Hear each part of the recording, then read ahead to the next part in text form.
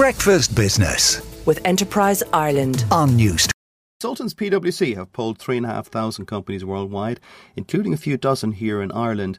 And they've been asking them about risk and what their concerns are amid soaring prices and a war on the European continent. So what should we be worried about? All questions for Richard Day, Risk Assurance Leader at PwC Ireland. Good morning, Richard. Good morning, Joe. Thanks for having me. So, no problem. So what are companies most worried about? I'm guessing it must be those soaring commodity prices. Yeah, certainly the price, and the fuel prices, which has impacted on the broader inflation, is certainly one of the impacts that we've seen most recently out of the situation in Ukraine. But at a broader level, the risks that our companies, all the companies across the globe, and in particular, including in Ireland, are broader. The pace of change is increasing, and our clients' boards and the people we've surveyed, their boards are now asking more and wanting to understand the risks being faced and what the company's approach is to those risks.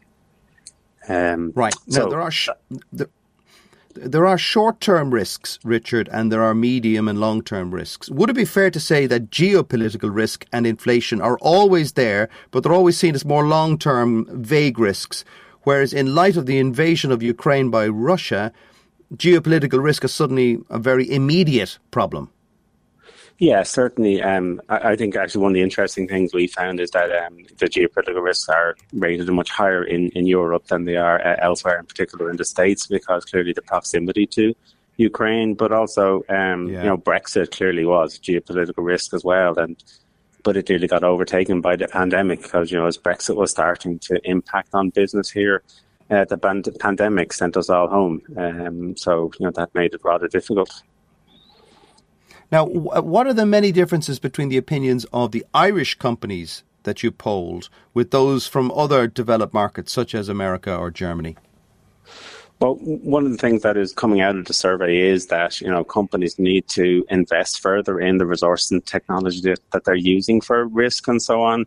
But from an Irish point of view, the Irish companies were probably a little bit more optimistic in whether or not their systems work together. So 66% of the Irish companies were indicating that the systems don't work together that well, while 75% of the global companies did. And also we are seeing that the spend of technology that, the Irish companies, 78% of those are looking at increasing that spend, while only 65% of the global counterparts. So the Irish companies seem to be a bit more progressive in that. Now, of the few dozen companies, 3 dozen Irish companies that you polled, do they include some of the big American tech giants, or are they more indigenous companies? The big indigenous are the big global companies would certainly have been picked up, not necessarily individually in Ireland, but a lot of the entities in Ireland would have been quite significant entities in and of themselves. But we would find that a lot of the actions that people need to take, including those investments that people need to make and the focus on their top risks, will be similar across the range of companies, both Irish and global. Now, do companies appreciate the opportunities that the pandemic may have inadvertently demonstrated, such as remote working from home?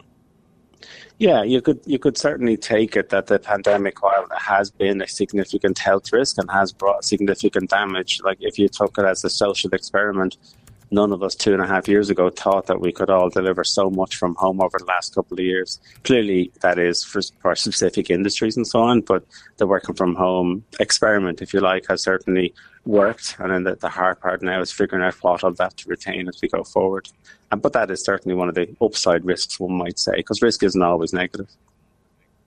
Any unexpected answers in your poll of 3,500 companies?